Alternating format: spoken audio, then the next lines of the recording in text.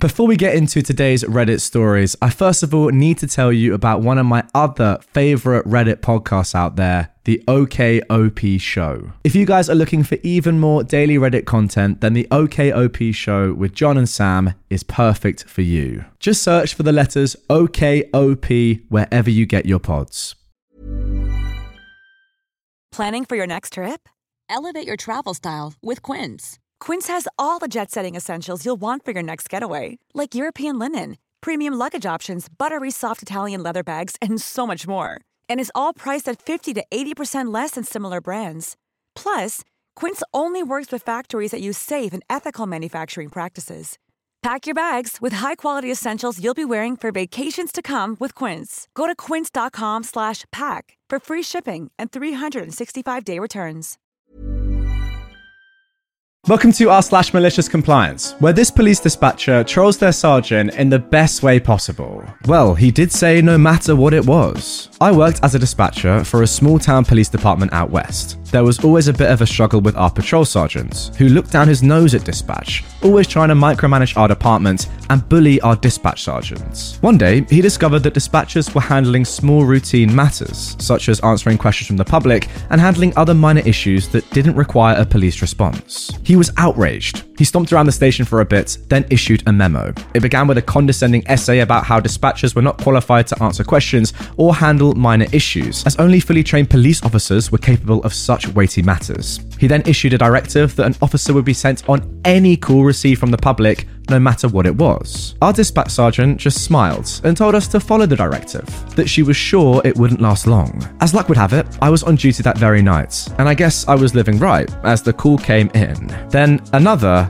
and another. A rather bright meteor had gone harmlessly over the town at a fairly low altitude. Pretty spectacular, really, but obvious as to what it was. My phone rang off the hook, most just wanting to ask if anyone thought it had fallen to earth near the town. Not really an issue for the town police, but, well, he did say no matter what it was. The radio traffic went along these lines. Unit 28, stand by for traffic. 28, this will be an attempt to locate. Advise when ready to copy. 28, go.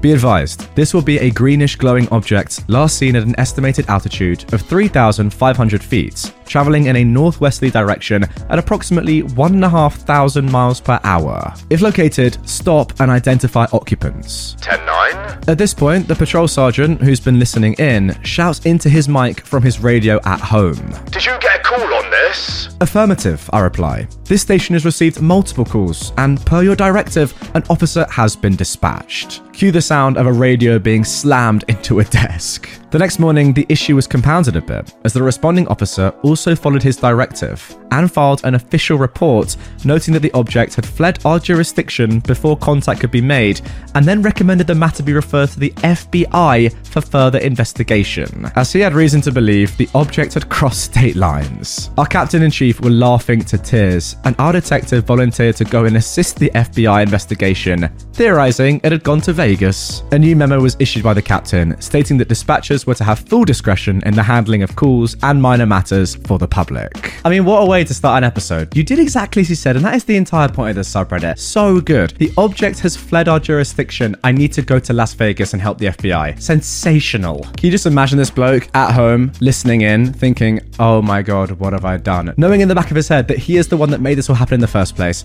Wow, what a mug you've made him look. Fair play. Try and stick to the planning and the correct methods. Sure, I will. I am a 30-year-old man, and I work as a cleaner in a school for special needs children. I'm good at what I do, and I take pride in coming in every day to make sure that both the children and the teachers that work there have a clean and safe environment to work in. Some backstory. Before I started working at this location in April 2022, they've had a lot of bad luck with hiring cleaners, as the branch we're in technically falls under specialized cleaning and not general cleaning. In the first 4 months of 2022, they've had 15 cleaners that all disappointed, stopped showing up, or were fired for another reason. This has caused the general custodian of this special needs school, my direct supervisor, to be skeptical of any new cleaner that comes in, which is very fair. Now, I like to give 110% at work. Whether that's smart or not, I'm not sure, but I like to leave my work knowing that I gave it my all.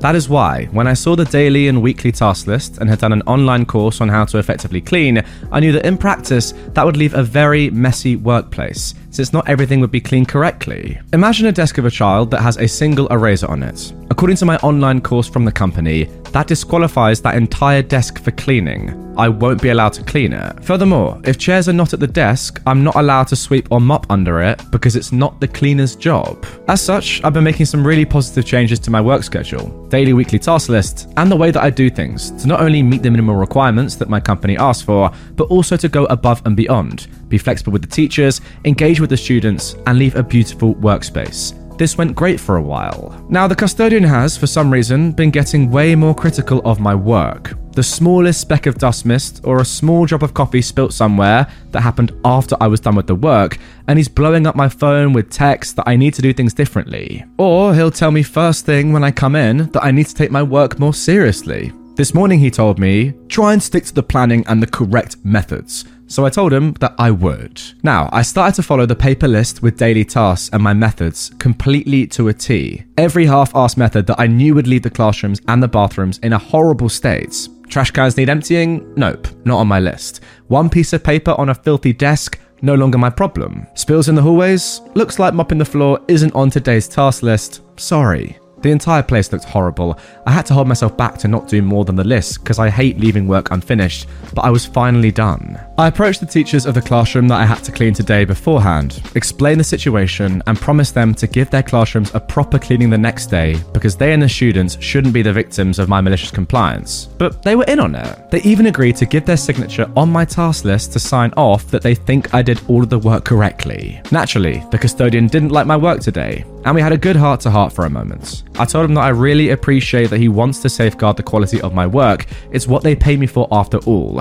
But I hope that I've shown him and some teachers that I do go above and beyond daily, and that today's work, that looked like a mess, was my company standard. I also let him know that the constant badgering was incredibly unmotivating. It was really putting a dampener on my spirits. I told him that I'd be doing my work normally again tomorrow, and he said he appreciated all the work I usually do, and that he'd try to be more flexible as well and put more trust in me. All's well that ends well, I suppose. I just want to make sure that these special needs children have a clean school to learn, laugh, and play in after all. And yeah, you know what, it is good that it ended well, because ultimately you clearly are very good at your job, and you have the best intentions, and you're doing good stuff. I don't really get why your boss, your custodian, would get so anal about this sort of stuff. You're doing an amazing job already. Why does it matter if one tiny thing is wrong? It's like they have to realize that you are so good at what you're doing, but yeah, there are always going to be tiny errors from anyone that does any job ever. It's one of those ones where they didn't realize how good you were until you weren't doing as good a job as you normally do. But as you say, the main thing is that the kids are okay and the teachers have a good environment to teach in. And that's exactly what you created. So good stuff. Stop wasting time and follow the job order. Yesterday, I got an email from a customer who wanted an in-depth analysis of dish soap sales for the past 3 years. Easy peasy, it's all automated, but time consuming to extract that much data. As I was entering the details into the software according to the job order, I see customer specified product code A190. I check the database and that's the code for scented candles. I think they meant A160, dish soap. Due to past shenanigans, we're supposed to follow job orders to the letter, and if there is a conflict, the product code trumps over whatever else the customer wrote.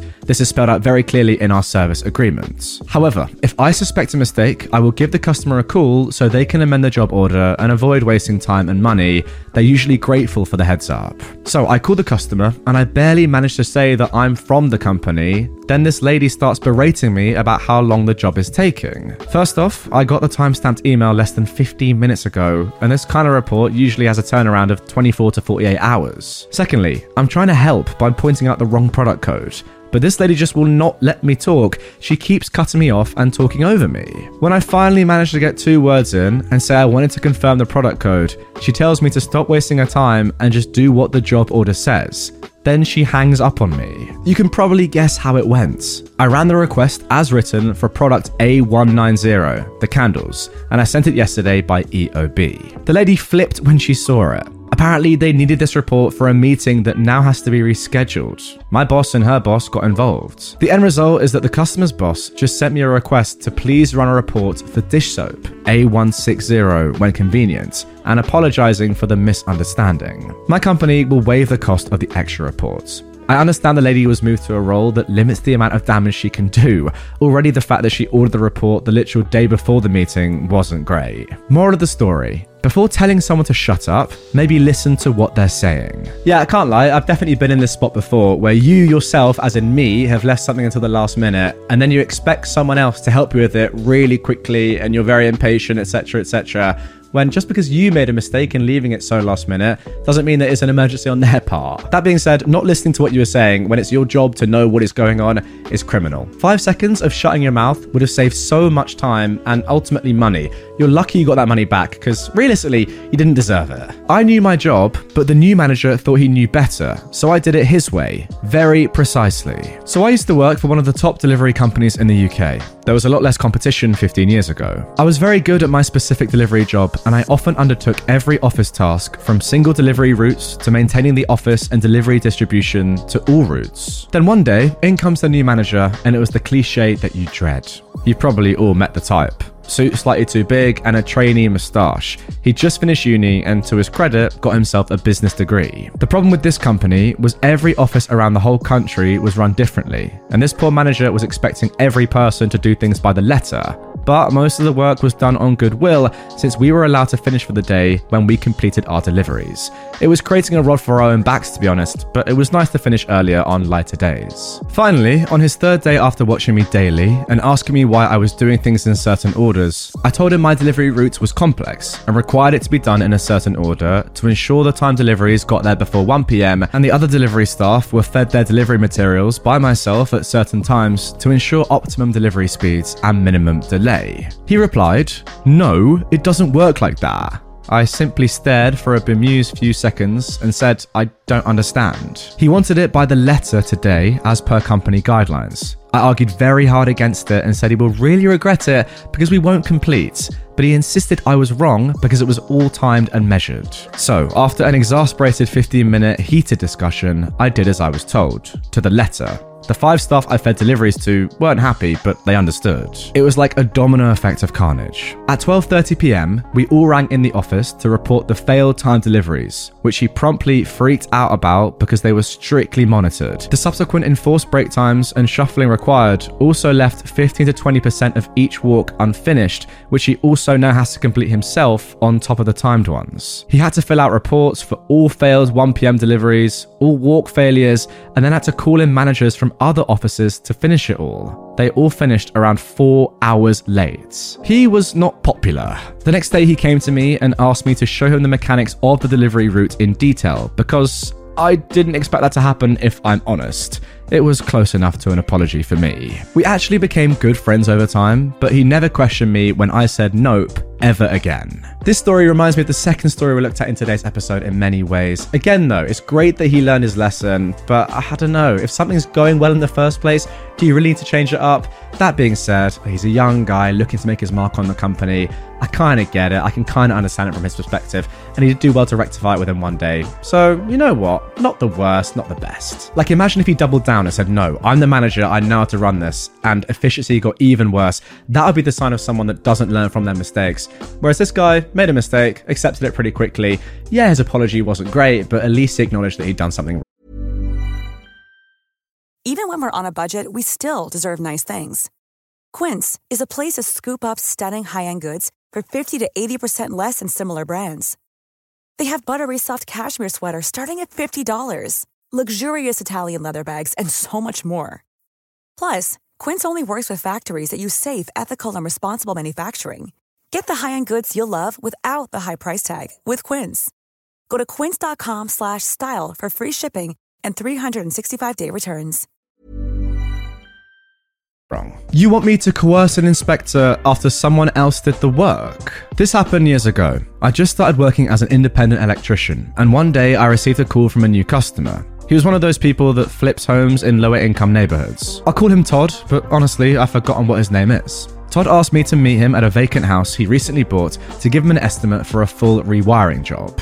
He was 30 minutes late, so I was already unimpressed with him. Upon entering the house, which was right after a rainstorm had passed through, we found an inch of water covering the hardwood floors. There was water pouring out of small holes in the There was water pouring out of small holes in the columns on the front porch. Everything was soaked. Instead of showing me around, Todd called his business partner and brother and spent the next 20 minutes cussing him for not fixing the roof. I'm standing around and listening to his man-baby rage on full display. The whole time I'm thinking, there's no way I'm going to work for this guy. His fuse was way too short and his anger was out of hand. I gave him a price, which admittedly was the I don't want to do this job price, and I didn't hear back from him until months later. Todd called me later that year. He explained that he'd found an electrician from 3 states away and had paid the electrician with ceramic tiles instead of cash. The problem now, well, he needed an inspection from the city electrical inspector. I agreed to meet the inspector for him, which I would bill him for. I went back to the house about 20 minutes before the inspector showed up and saw numerous issues. When the inspector arrived, we walked through together. Every issue I saw, the inspector also saw. He pointed them out, and every time I agreed with him that the work was not up to code. This inspector kept looking at me with a puzzled expression. After we did a complete walkthrough, I finally explained to the inspector that I didn't do any of the work, and I was hired to get him to pass the inspection. He asked me if I thought he should, and I told him absolutely not. So I got paid for my time, I got paid to repair all the violations, and I formed a strong relationship with that inspector, who was always lenient with me on all of my future jobs. Alright, just trying to get my head around this one. So the same person that wanted you to do a job for him in the first place, but then was clearly horrible to work with and you pretty much said no, then re-employed you for another job in which the whole point was that you were going to help him out, but there was no reason for you to do so. I don't understand. But yeah, I guess that shows a lack of logic from some people in the subreddit. I guess it also proves that even if sometimes things do seem a little bit expensive, they might be expensive for a reason. If you get someone unqualified to do something for some weird trade deal, then yeah, you're going to have problems later on down the line because the work's not going to be good enough. Whereas this guy, you pay the premium at first, but then ultimately you get good work that's going to last for years. Ultimately, it's just strange. I don't know why this guy, having treated you so badly, thought, yeah, he's going to help me out next time and get me a pass. Obviously wasn't going to happen, you mug. Hey, it's Paige DeSorbo from Giggly Squad. High quality fashion without the price tag. Say hello to Quince. I'm snagging high-end essentials like cozy cashmere sweaters, sleek leather jackets, fine jewelry, and so much more. With Quince being 50 to 80% less than similar brands. And they partner with factories that prioritize safe, ethical, and responsible manufacturing. I love that. Luxury quality within reach. Go to quince.com/style to get free shipping and 365-day returns on your next order. Quince.com/style.